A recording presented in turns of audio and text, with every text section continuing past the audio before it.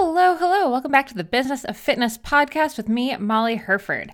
Today, I am so excited to introduce you all to Edie Perkins. She is the executive director at the Kelly Brush Foundation. And oh my gosh, this foundation is doing some amazing work for athletes, or actually anyone who has a spinal cord injury. And, the goal here is to get them active again. And the range of topics that Edie and I got into on today's conversation are, it's just honestly, it's some mind-blowing work that's being done by the Kelly Brush Foundation. We talk about, all things working for foundations and nonprofits. So if that's something you're thinking about, whether it's you want to start your own nonprofit or you are thinking about wanting to work with one, we talk about kind of all of that. But then also for the coaches and the people who work directly with athletes. I think towards the end of this conversation, we shift gears a little bit and we start talking about how to start working with adaptive athletes. And I think this is so interesting because I think a lot of us as fitness professionals are almost unsure of how to, add options for adaptive athletes or open up our coaching or whatever we're doing towards adaptive athletes. But oh my gosh, like if there's a category that, should have all of the same opportunities that, all the athletes you are speaking to have, it's adaptive athletes. So I think this is just such a fun conversation and such an inspiring one. And also, we do talk about the Active Project, which is part of the Kelly Brush Foundation. And I'm just going to encourage everyone to definitely check out the website. And if you can, sign up, because even if you are not an adaptive athlete, maybe you can go for a ride with one in your area. And that can be so, so helpful and, really open up a lot of doors for them. So definitely check that out. Consider signing up. All right. With that said, let's get into this amazing conversation with Edie Perkins. And again, Edie, if you're listening, congrats on an amazing Boston Marathon finish. Holy moly. Okay. Edie, I am so excited to get to chat with you today. And oh my gosh, we have so many things that I want to talk to you about, but we have to start with just the obvious. How was the Boston Marathon? Oh, well, I'm so excited to be here talking to you. And Boston was amazing. I love doing marathons, and I went into this one feeling like I was really out of shape, and it was just going to be my inaugural outdoor ride for before the summer starts up here in Burlington, Vermont. But I felt great. And I got about halfway through. I was like, oh, I'm sure I went out too hard and it's going to hurt on the hills. But something about the cheering crowds and just the open road and being in a race, I was able Mhm. to push myself and came in second in the That's handicap incredible. division for women. So it's a small field, but still, I was happy. Well, I hear it's also small because it's actually quite hard to qualify for. So when you say you're like not in super marathon shape, I'm pretty sure you're still in a pretty good shape here. Well, I was really happy. I mean, I ended up being just 1 minute slower than the last time I did it. And I thought I was in better shape then. So I was happy. Okay, that's amazing. And I mean, is the crowd everything that it seems to be? Like I've never actually been to Boston for the marathon, but I've, obviously seen social media and all that stuff. And it seems like it's just like this next level. Is it Oh, it's actually that amazing. amazing? It's totally that amazing. From the very start all the way to the end. And it just gets louder and louder as you get to those final miles. Mhm. Um, I grew up in Massachusetts, and Okay. it's such a part of the culture. Everyone watches the Boston Marathon. It's a big day. And so you have everything from families to college students to, just depending on what part of the course you're at, but there's always someone there cheering you, which really Hmm. helps. Oh, I love that. Yeah, Yeah. I feel like New Englanders are just like next level with their like dedication to whatever athletic situation is happening at any Yeah. given time. So, Yeah. Yeah. Just a little bit. yeah. Okay. Now we have to obviously back up and introduce you a little bit, but obviously we had to get Boston out of the way first since that just happened and it's such a big deal. But let's give a little bit of context for our listeners how you ended up using the hand cycle in the adaptive category at the Boston Marathon. What led you here? All right. Well, I I was an avid runner and cyclist. I was very competitive about both. I raced in um, marathons and other distances for years, and even came in 25th in the Boston Marathon as a runner one year.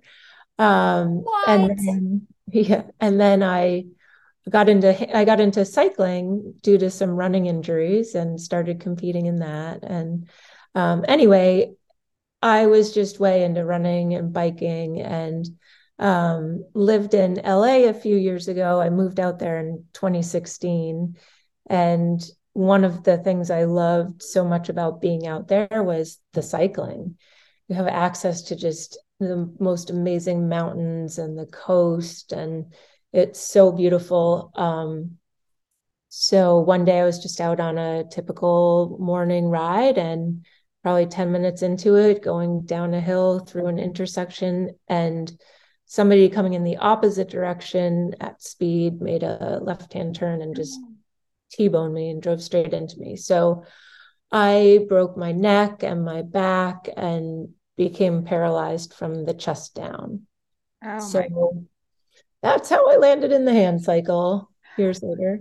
Now, yeah, what was the journey to getting on the hand cycle? Because I imagine it wasn't just next day you're like, No, okay, we're back in business. no, it was, the road from injury to independence is a long one. And especially, it's also a time warp. I spent 4 months in rehab, and that feels like an entire childhood. You are learning how to do everything from just being able to sit up. Since I'm paralyzed from the chest down, I have no abs. So I'm like a noodle, and just learning to sit up in bed without having my hands on the bed was, weeks in the making. And then you have to relearn everything, how to Mm-hmm. navigate the world from a wheelchair and transfer from that to other surfaces. And it's a long process. I was fortunate because I knew I wanted to be active again, and I knew I had seen people in hand cycles and race wheelchairs and all the marathons that I had run. So I had that mental model of what was possible. So many other people don't. Right. Um, and so I feel really lucky about that. And it was kind of my athlete mentality of, okay, I have to have little goals. And so I, once I got out of rehab, I was like, I'm going to learn how to ride a hand cycle, and I'm going to do this race. And I found a race that I wanted to do. And that became my focus. And I was really lucky to have that. So it was, I think 9 months later, I did a half marathon. Oh, wow. And I mean, I think that's where, we're going to talk about obviously your position now at the Kelly Brush Foundation. But I noticed that, in a lot of the literature around that, it talks about funding education and connections. And I think it's really that education and connection piece that, often gets missed when we are talking about this, adaptive, anything. Like we Yeah, really miss the education piece where a lot of people wouldn't even really necessarily know what steps they'd even take to be doing that, and just kind of automatically assume like, okay, I'm not going to run a marathon again. It's like, totally. okay, you're not going to run it the way you did, but there are, still options. Totally. Yeah. It's funny. So I just came from Sea Otter out in California, the big Yeah. cycling expo thing. Yes. I was amazed at how many adaptive bikes were actually being shown there. There are It's these so great. I'm so happy they're doing that. e hand cycle mountain bikes. So electric assist hand cycling for mountain biking. And I It's was just so like, fun. I've just holy started crap. doing it, and it's like, it's such a thrill to be able to get into the woods, because that's one of the Yeah. things. Like, you just, in a wheelchair, there's so many outdoor spaces that are really hard to access. Yeah. So things like off-road hand cycles are amazing for that. It was so cool seeing that. And honestly, seeing some of the, like, there were literally adaptive athletes who were like doing the van life thing where it was, Oh yeah. there was like this one couple where they're both like wheelchair athletes. They both have adaptive bikes in their like fully No kitted out way. sprinter, and just like watching them get out and then just like head out on the trails. I was like, Holy crap, like technology has like done so many really cool I need to things. meet them. Two It was people. I mean, it's hard. We take up a lot of space with wheelchairs and gear. I Um, was like, holy moly, that's a lot of stuff they're fitting in that van. we actually just hired somebody who is wheelchair in a wheelchair and also lives out of a van in Utah. It's So he's our amazing. first employee. We're really excited about that. That is so cool. Oh my gosh. And okay, now we need to, I'm like, I keep skipping ahead here because we need to back up to how you ended up at the Kelly Brush Foundation as the executive director. But I know, we talked about this before we hit record. Your background is actually at Scholastic in like educational publishing. And Yeah. also even just hearing the like Scholastic, I'm like smelling the erasers from like book fairs in middle, like in elementary Right. school. Up Like just there. thinking about Yeah. like the pencils and the all the books out on the tables in the library. It was like the best day of the year for me. That's awesome. Okay, so how did this happen? Give me the How career this path. happened? Yeah. Well, let me just tell the listeners about the Kelly Brush Foundation. Yeah, I don't know if everyone has that background, but the Kelly Brush Foundation is a nonprofit whose mission is to inspire and empower people with spinal cord injuries to lead active and engaged lives. And we do this by using sports and recreation as a catalyst to getting people to thrive post injury. So when I was first injured, your life is turned upside down, and you start thinking about what's most important and what you want to do with the rest of it. And I worked in educational publishing my whole career, and I really liked it. I loved it. I loved what we were doing, and I worked on some really cool programs for reading and math in K-12. But as a runner and a cyclist, I sometimes fantasized about how could I maybe combine my skills from business and educational technology into something that combined sports. I never did that. But after my injury, I knew that what I wanted to do was something that combined my business background, my passion for sports, and my new existence as a disabled athlete into one. And about 2.5 years after my injury, I got an email from an ex boss who knew what I wanted to do. And it was the job rec for executive director at the Kelly Brush Foundation. And my jaw dropped. I was like, that is it. And I was fortunate enough to get the job. amazing. Okay, and for people who don't necessarily know what an executive director does exactly, so we've all heard the term, Yeah. but It's basically like the CEO. You're in charge of running the operation, managing the team, ensuring that the mission, the programs that you're having are having the intended impact, and working closely with the board of directors to ensure that finances are in order and governance is there, and that the ship sails. So it definitely is going from corporate uh, to where I ran teams. So I had that like running a business unit experience, but it's nonprofit is different, I will say, and it's a small nonprofit. We're about 3 million a year, so with 7 employees. So uh, you just have your hands in everything. Mhm. Which I think is actually pretty fun, especially when you're first kind of getting into this world, to be able to kind of bounce from thing to thing and see how all the parts move. I think it actually sets you up to like grow the foundation and actually like bring on more employees when you actually know Yeah. how the sausage is made, so to speak. You sort of know exactly what needs to get done. Yeah, yeah, and we're growing fast. We've almost doubled in 2 years, and Wow, hiring more employees. So that's I'm awesome. excited. Yeah, Yeah. Yeah. Now, coming back to, funding, education, and connections, can you maybe just dig into like why are those three things important and like what are you doing kind of in all three of those buckets? Sure. So the Kelly Brush Foundation's biggest program and longest running program is giving out grants for adaptive sports equipment. So the Kelly Brush Foundation was founded 17 years ago by Kelly Brush and her family. Kelly was a NCAA alpine ski racer, and she crashed in a race and had a spinal cord injury. And her race teammates got together and challenged themselves to ride 100 miles on the bike and raise money for her so that she could buy a monoski and a hand cycle and get back to living the life that she loved to live. They ended up raising so much money that it was way more than she needed. And her family decided to start the foundation where they would do every year, they would do this ride, and they would give out money for grants for adaptive sports equipment. Oh, that's amazing. And each year the ride got bigger and bigger. Last year it was 1,000-person ride. We raised over $1 million.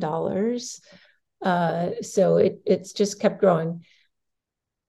Over time, we started to introduce new programs. And what we, especially those of us with spinal cord injuries, know is it does take a long time to go from the point of your injury to when you're ready for your own off-road hand cycle. It's like you can't just go overnight. So we're starting to build out new programming that supports people from injury all the way and supports them all the way through to independence. And Amazing. we see the first part of that being the educational component. Mm-hmm. Nowadays, insurance is kicking people out of rehab less than a month after their injuries. So a lot of people go home and they have no idea about what's possible. Right. So we just launched in January a new program called the Active Project. And it's an online community that introduces people to the world of adaptive sports. We have all sorts of educational material and videos about many of the adaptive sports that are possible. And we're adding more and more sports all the time. It also connects people to how they can try those sports. There are hundreds of adaptive sports programs across the country, and they're always looking for people to participate in their programs. And that's one of their challenges. And people often have no idea about what's available, the people who need the services. So this platform connects people to opportunities to try sports, and it connects people to one another. So you can log in and set up a profile, tell people what kind of injury you have and what sports you're interested in, and then connect. And we have things like forums and gear exchanges and other things that are incredibly valuable to people once they're involved in adaptive sports. I love that. And I think to kind of come back to a couple of things you just said there. First, it's funny you mentioned insurance and how they're kicking people out early, because I literally wrote down as you were talking, why are these things not covered by insurance? Like to me, a hand cycle seems like a very obvious thing that should be, because and it's in like many other countries it is, but not here. that's No. wild. And can you maybe just give us a little context in terms of like what these things cost? Because I think like most people would have no idea. Yeah, totally. I will. In one sec, I just have to touch on that insurance thing. Please do. So I'm trying to get a new wheelchair. Every 5 years, you're entitled to a new wheelchair. And I just hit my 6-year mark. And the insurance, like you have to approve every little component of your wheelchair and the therapists have to make an argument for why you need each thing. And insurance denied me one of the parts. And I asked them why. I live in a snowy place, and this part that I was after protects my legs from getting all covered in snow. And Seems they like said, an important thing. oh no, insurance only covers things that can be used indoors for your wheelchair. We don't support people going outside. And like I ever. Just lost it. But that's the rule. That's literally the way insurance handles these things. So the thought of them, if that's the context for a wheelchair, they are not covering like sports equipment. yeah. Even though sports, like being active after paralysis, is so critical, not only to your physical health, but mental health, and just being able to get back and do the things that that make you feel whole. Hmm. And Yeah. the And it's physical risks of being in a wheelchair are you're sitting all day long.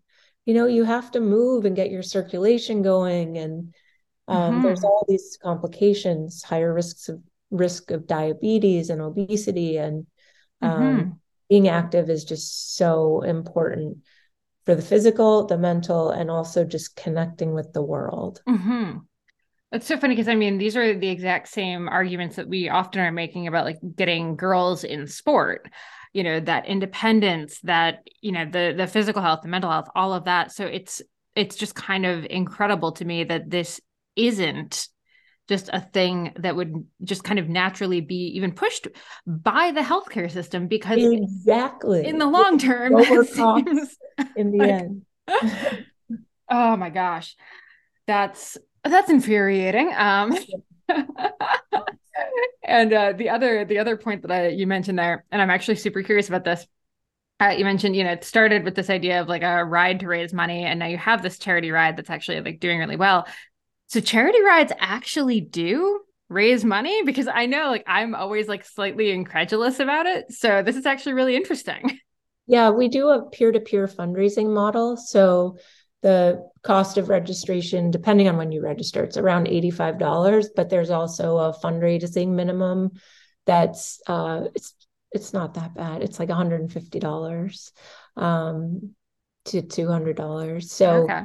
um that, and yeah, and then we have people who have done it every single year and get really motivated by the mission and the work that we're doing.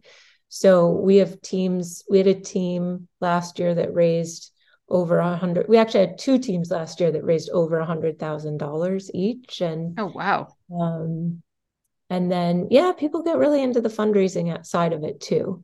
So Hmm. yeah, last year we raised $1 million for the first That time ever. So that we is were so pretty impressive. pumped. Yeah, Now with COVID and everything, did you end up doing a virtual like version of the we charity ride did. slash like do you still have the virtual version? We do. And last year, a quarter of our participants were virtual.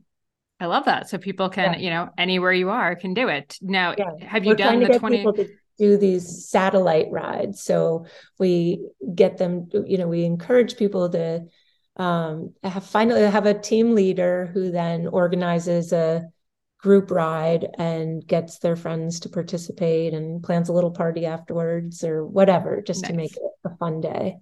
And we had people do that all over the country. So I love that. always Well, looking while for we're on more. it, is there a 2023 date or what's There happening with is. that? So we're actually doing two in-person rides this year. We have a Bay Area version that's happening starting in Mill Valley, and that is August 19th. And then our big ride in Middlebury, Vermont is September 9th. And then we open up the virtual to anytime from May 1st until end of September. So Nice. people can do that. I love that. Yeah.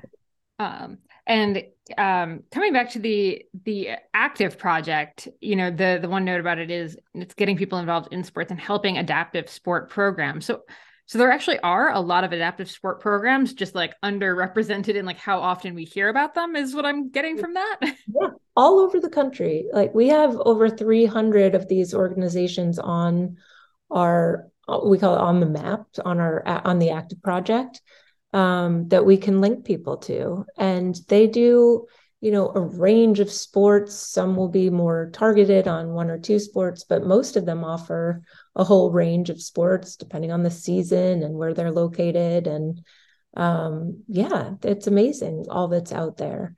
So what we're trying to do is fill that knowledge gap with the active Hmm. project, where there's organizations who are always looking for new participants and can't find them. And then you have people with spinal cord injuries or other disabilities who don't know about what's out there. Mm-hmm. So one of our goals is how can we reach people when they're still in rehab or in the early days of their injury? Because oftentimes they get booted from rehab after a month or less, and they go home and they're still working on learning the tasks of daily living, like how do you put on your pants and like how do I get around. So sports isn't always the first thing that comes to mind, but we worry that people slip into a black hole. Yeah. And you know, people often feel really isolated, and depression's common. It's a really hard adjustment.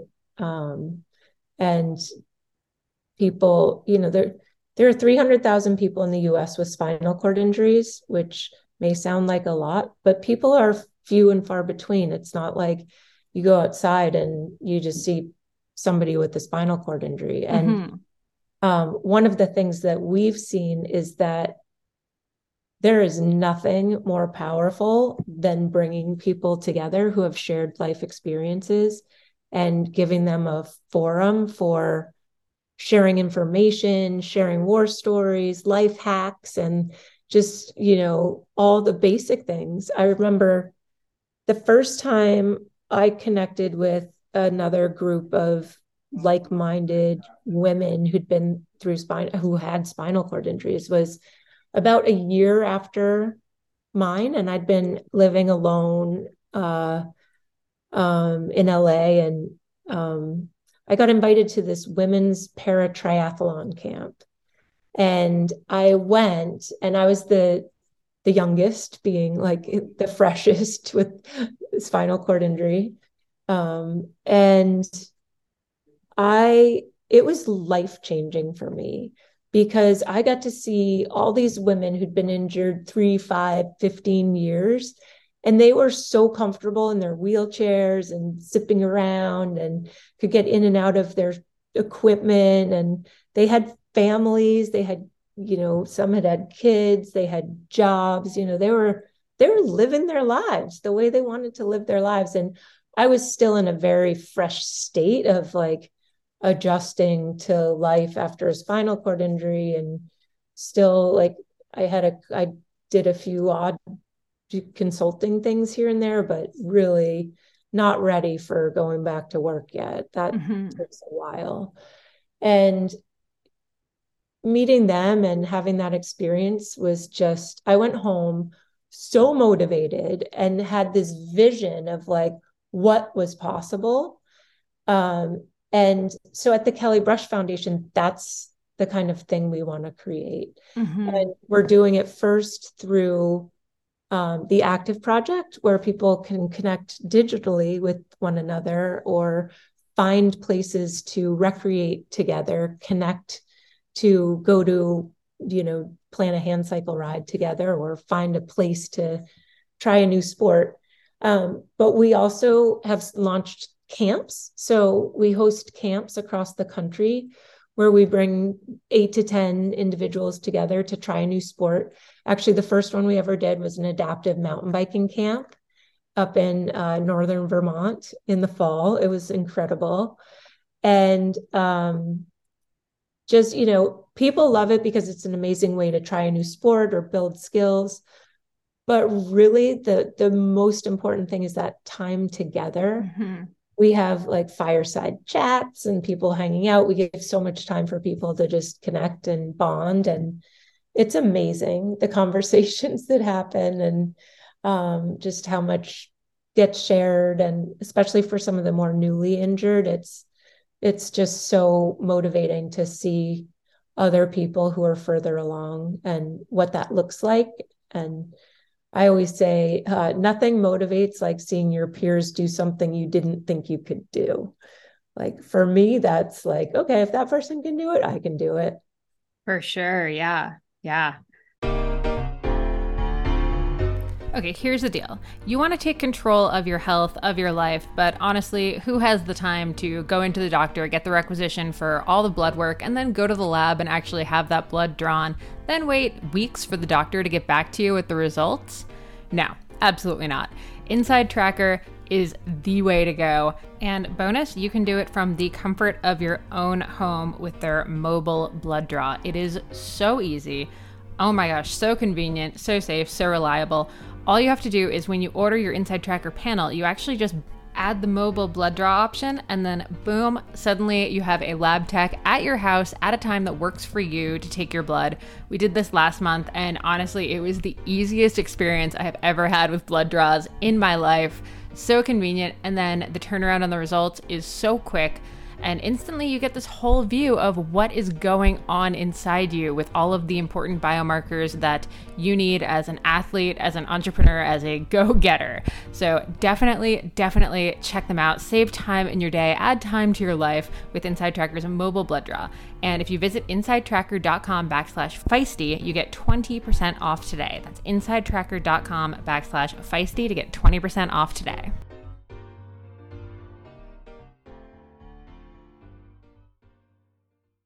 Now, I guess here's my question is, it's not easy for you, but you kind of clearly saw a pathway because you were a marathon runner. You were a very good marathon runner before this happened. So going back to sport is just that, going back to sport.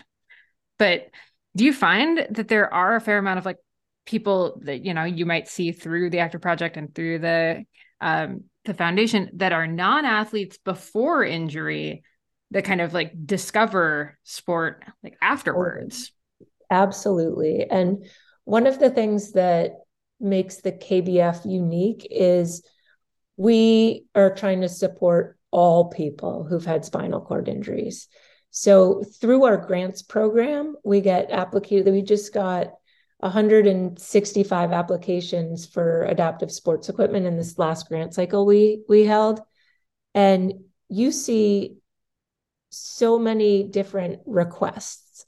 A lot of people just want to be able to go hunting and fishing with their brother again or their friends, because that's what they used to do. But in a wheelchair, you can't really access off-road terrain. You see moms who just want to be able to go for a bike ride with their kid. And you see people who were not athletic at all, and then somehow somebody pushed them to try something, and 10 years after their injury, they finally were introduced to this sport or this activity. And now they the comments you get I finally feel like myself again, or disability fades away, when you're doing these things that you love. And many people are introduced to things they never had tried before. So we really do see a range of never been athletic to somebody's gunning for Paralympics. Oh, that's so cool. And okay, we've mentioned adaptive equipment. We've mentioned the hand cycle. Oh, I never give a couple the costs either. Yeah, the costs, and even just a couple examples of other adaptive equipment that's out there for other sports. Because I think sure. People have no idea the range that someone can do. Yeah. So the range, there's $1,500 for a sled hockey. Sorry, I said that backwards. A hockey sled. Up to $25,000 for one of those off-road hand cycles. And those are becoming so popular. We've seen more and more requests for those, and it's hard because that's a lot, that's a big chunk of the funding. And so we struggle with, how much we can give and wanting to make the grants as meaningful as possible so that people can actually get that equipment. But definitely a range of prices. A mono ski, so some of the different equipment, mono skis are around $7,500 to $8,000. We see kayaks that have been modified. There's wakeboarding is popular. There's a lot of really popular water sports. So wakeboarding is popular. We see a lot of people doing adaptive surfing. And then There's archery is really popular. There's a lot of adaptive equestrian sports. I'm trying to think of things that you wouldn't just think about. And then there's just off-road equipment so that you can go hiking and get into the woods. That's what a lot of the people who are looking to go fishing or hunting, they just want a piece of equipment that can take them into the woods. Now, hand cycles, I'm guessing like there's a pretty wide range of prices. So what's like an inexpensive hand cycle, like up to the emo, Yeah, so like I think 25 grand? you could start at like 2,500 for a basic recreational hand cycle. But even that is like so out of the realm of possibility for a lot of people, especially if you're already saddled with like having to figure out how to, retrofit your entire life to Yeah, and support this.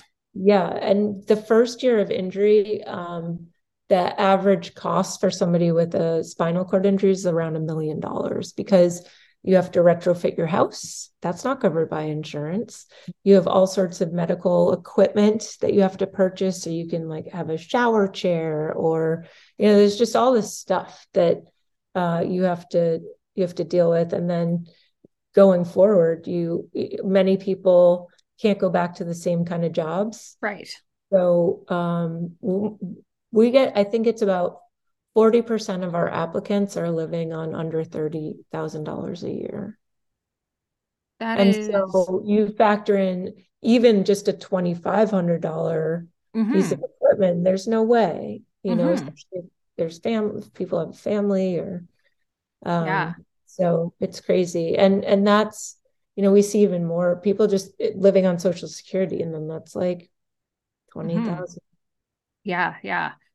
And it's wild. I literally just finished wrapping up an article about e-bike incentives in the US. And it seems like it's actually easier to get an incentive for an e-bike or like get a tax rebate for an e-bike than it would be Right. for an adaptive hand cycle that's going to give you Like physical, emotional, like independence versus an e-bike, which is just going to help you get like a little faster going on that's your three so mile commute. true. That is so true. That's wild. Yeah. Yeah. I think, a lot of people just wouldn't even consider that. Like, until we had this conversation, it just didn't even occur to me that a lot of this wouldn't be covered or like wouldn't just be like, of course you get an adaptive hand cycle. Here's your suite of Right. tools that like, Right. oh my gosh. Okay. So all of this for you, like this is just your all day, every day. And I kind of wanted to ask about like working in this job because I mean, most people have sort of that separation of like they have their work life, they have their like hobby, and then they have their like life. And for you, this is really like all three things are just all in one, all day, every day, which sounds amazing and sounds like the best thing ever. But we both know that gets really difficult at times. So how do you handle this? Um, let's see. I would say, there are so many pros to having it all combined. There are so many times when I'm like, is this even work? But then it is a lot of work. And running a nonprofit, like one of the challenges with nonprofits is you never have enough bandwidth. You're so passionate about what you're trying to do, Mm-hmm. and everyone just works so hard and tirelessly. So I would say the biggest downside is that I don't have as much time to do the hand cycling and the sports and I feel like when I took this job, I decided, well, it's weird, when you have a spinal cord injury, one of the things that gets sort of confusing is your identity. And before my injury, I saw myself as a runner and a cyclist, and all my friends, my free time, my community circled around being active and doing those, running and biking with friends. And so when that changed, um, it's definitely been, so one of the things I decided is, okay, I'm just going to throw myself into this job and make that what I'm focused on and what I'm giving not all, but so much of my time to. And so I have been doing that. And I'm starting to feel the effects of not having as much time for that other piece that of my life that's so important to me, which is just spending time on the bike and sports and being active. Now, we did bring up that you live in Vermont, which is not the most bike friendly place to be in the winter or for like 6 months of the year. Same here in Ontario. We were introduced by our mutual friend, Andrew Bernstein, who works at Zwift. So do you use Zwift? And were you excited when they added the hand cycle, like avatars? Totally. I was pushing for that for a while. I'd been talking to some other friends who work at Zwift saying, it's got to happen. So I was really happy to see that come out. Yeah, no, I thought that was such a cool thing because I do think, for bringing more awareness to any of these issues, to KBF, any of this stuff, I think you need to have that representation, like, and on a platform like that where, around the world, people can actually see hand cyclists popping on there. Like, that's awesome. It's really awesome. And I know from so many of my hand cycling friends who, a lot of us ride indoors, even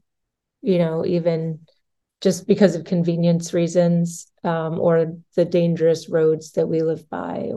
So I know from so many of my hand cycling friends that everyone's really psyched. And we've organized some group rides with like all our hand cycle buddies doing group rides and stuff. So it's such an amazing platform. And yeah, we're really stoked to see that they added that. That's really cool.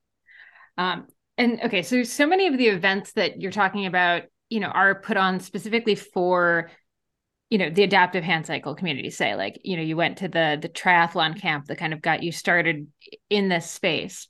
Now, have you seen any clubs or, just more like your average cycling club that is kind of like opening up to adaptive athletes? Or how can a club that has just, cyclists be more friendly to this? Yeah, I've seen there's another similar organization to the Kelly Brush Foundation in San Diego called Challenged Athletes Foundation. I know they have a group ride that they do every week that's a mix of hand cyclists and able-bodied cyclists.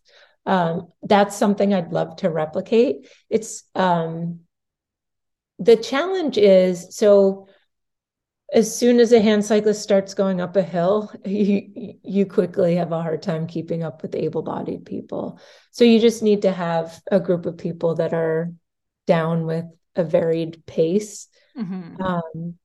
It's something I'd love to just be able to ride with other people more often, especially in a hand cycle. You're so low to the ground and you can't really turn your head. So you really do rely on a mirror to see what's behind you. But it took me a while to get comfortable riding alone on the road. And it's always more fun with other people. So something I'd love to do more of, and I'm looking to build. Now, are you seeing more, we're talking about the e-mountain bike here.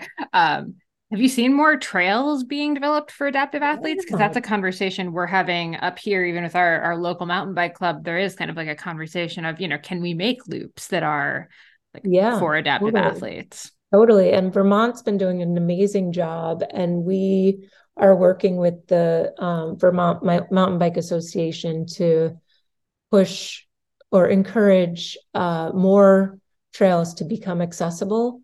The place up at Burke Mountain, which is where we went, where we do our adaptive mountain bike camp, they've got a lot of trails, and we worked really closely with them to advise them on how to make them accessible.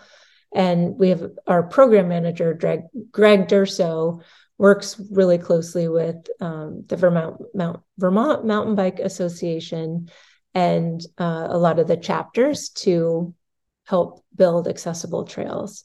So the KBF is really working hard to promote how can we make the places people recreate accessible and inclusive. Or because of our connection to mountain biking, we're starting there, but we want to take that across all sports and places people recreate. I love that. I think that's just such an important thing. And there's so many elements of that that like come into play. I mean, from, Yeah. the like literal, like it's great to have the trail. You also then need to make sure like the access to the trailhead is I like know. geared It's for funny, that. like going skiing, there's some mountains where they have great trails, but just getting from the car to the trail to like the bottom of the lift is so challenging. Hmm. So yeah, you're totally right. It's not just the trail. Um, Yeah, yeah, but so worth thinking about. Like, yeah, yeah. One of the cool things with the active project is we are eventually one of our future feature ideas is to get all the places with accessible uh, places to recreate onto our map. So right now we have the programs that provide service adaptive sports programs, but we really want to have like all the adaptive mountain bike trails and all the beaches that have beach wheelchairs that you can use and all the trails that you can hike on that are accessible. So we really want to get all those places on the map and get our community members to share information like, oh, this trail, it's really hard, just giving feedback and an opportunity to share information about, different locations and places to go. hmm, yeah, love that. And then the last thing I kind of wanted to touch on with you, and this is sort of a very like weird question, and I recognize that, but I'm talking to as I do this podcast and as I, talk to more people in the fitness space, like it's not that coaches don't want to work with adaptive athletes. It's I think they don't really know how or like how to, reach that audience or even like start that conversation or any of that. Um, and the same is true of like whether you're, a yoga teacher or, you're doing pretty much anything in the fitness arena. I think, we sort of you what I don't like is that it's sort of like adaptive athletes are over here, athletes are over here, like able-bodied athletes are over here. Like it's a very like Yeah. black and white thing. And I think there's so much space for there to be this meshing of the two. So, for coaches who are hearing this and they're thinking like, oh my gosh, like I would love to work with adaptive athletes. Like there's so much that can be done there. Yeah. Any advice? Well, I can tell you a little bit from experience. So one of the things that came out of that triathlon camp was I got invited to be on a women's paracycling team. And we had some really incredible coaches. And one of them um, was he worked with able-bodied athletes as well as disabled athletes. And I'm sure, I mean, he's a really, really well-known, good coach. And there are certain differences. Like after you're paralyzed, your heart rate isn't the same. Um, and you can't, like, it's really hard to get it as high as you used to. And you metabolize things differently. Like the Mm-hmm. amount of calories you burn is very different. And so I think just having some knowledge about some of those differences would be really important. And I would say too, I'm sure there's a body of knowledge out there that people could tap into, or, connecting with other coaches who have experience working with both. But going to things like yoga, I know there's a lot of adaptive, like chair yoga, Mm-hmm. um, where you're doing a lot of it's the same breathing techniques, the same like stretching and movement, but you're just in a chair. Mm-hmm.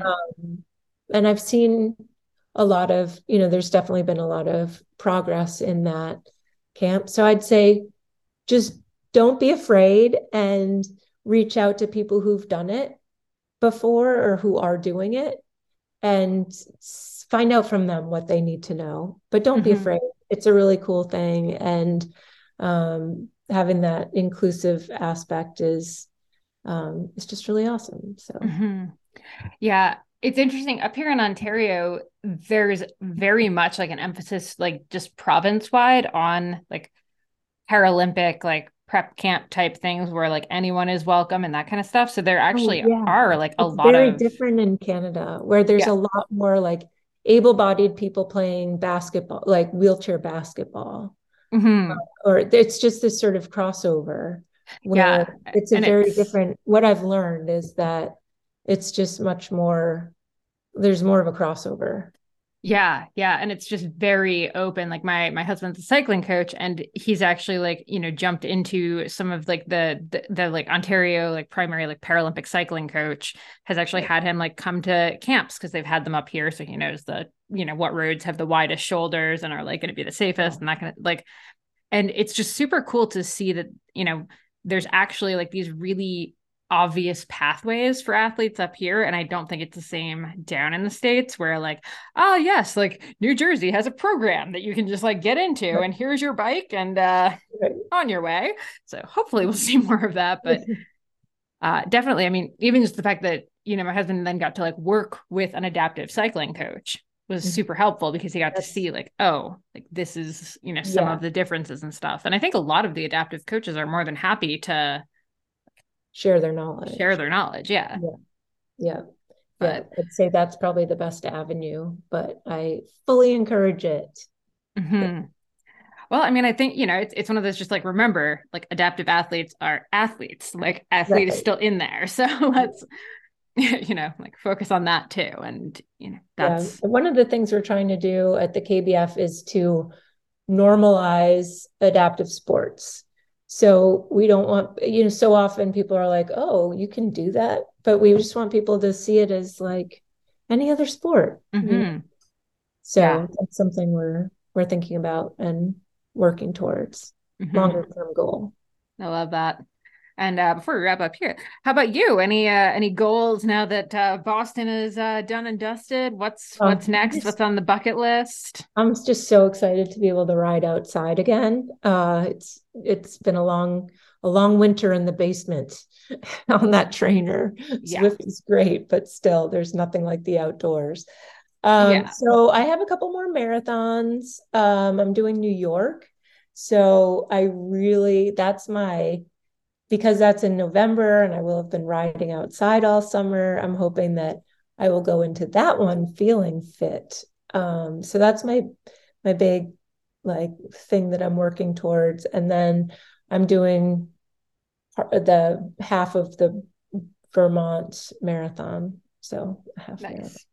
Nice. That's coming up. But it's just always fun to ride with other hand cyclists. And Hmm. that's part of why I love these events so much is it's rare that you get to.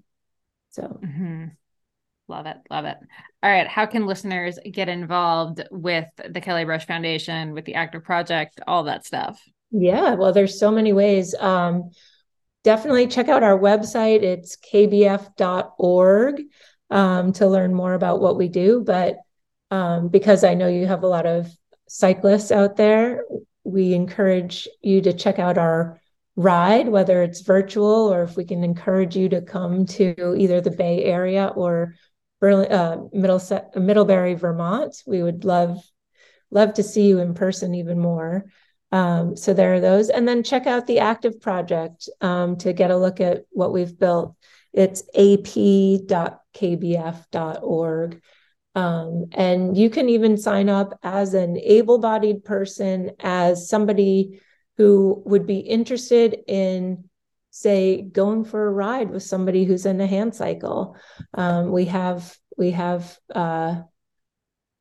a way there's like a sign up process where you can set up your own profile and put yourself on the map as somebody who's up for joining a ride or going for a ski or doing whatever you like to do. I love that. And I think that's such an important thing.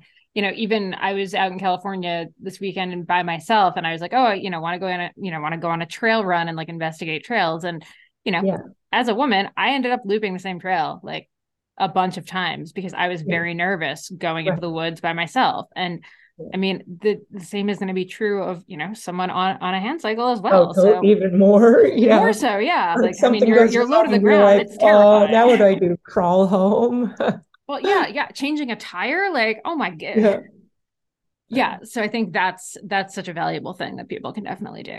Yeah, I It would could be love really that. fun. So hopefully we'll see some signups and would love to see any and all of you at a ride. Love it. Awesome. Edie, thank you so much for hanging out. It was great to Oh, get to thank chat with you, you. Molly. It was so nice to meet you. This was fun. All right. Hopefully, you enjoyed that conversation with Edie Perkins. I know I did. And definitely, before you go, make sure you are checking out the active project over at kellybrushfoundation.org. Consider getting involved. And, I think this episode is really just a good reminder to consider all ranges of athletes as you are thinking about whatever your business is. I think this just opens so many really interesting new doors. And hopefully, for anyone who is thinking about entering that nonprofit world, we gave you some ideas and intel on the fundraising game and sort of all of the things surrounding that. So again, definitely check out kellybrushfoundation.org. I encourage you to check out their virtual ride or their in real life ride if you happen to be around one of those locations. And hopefully you got as much out of that episode as I did. And as always, if you're enjoying this episode, make sure you are following, subscribing, rating, reviewing, all of that fun stuff. You can do that wherever you listen to podcasts, and make sure you're following along. I'm over on Instagram at Molly J. Herford, and we are business.of.fitness on Instagram, and I will see you out there.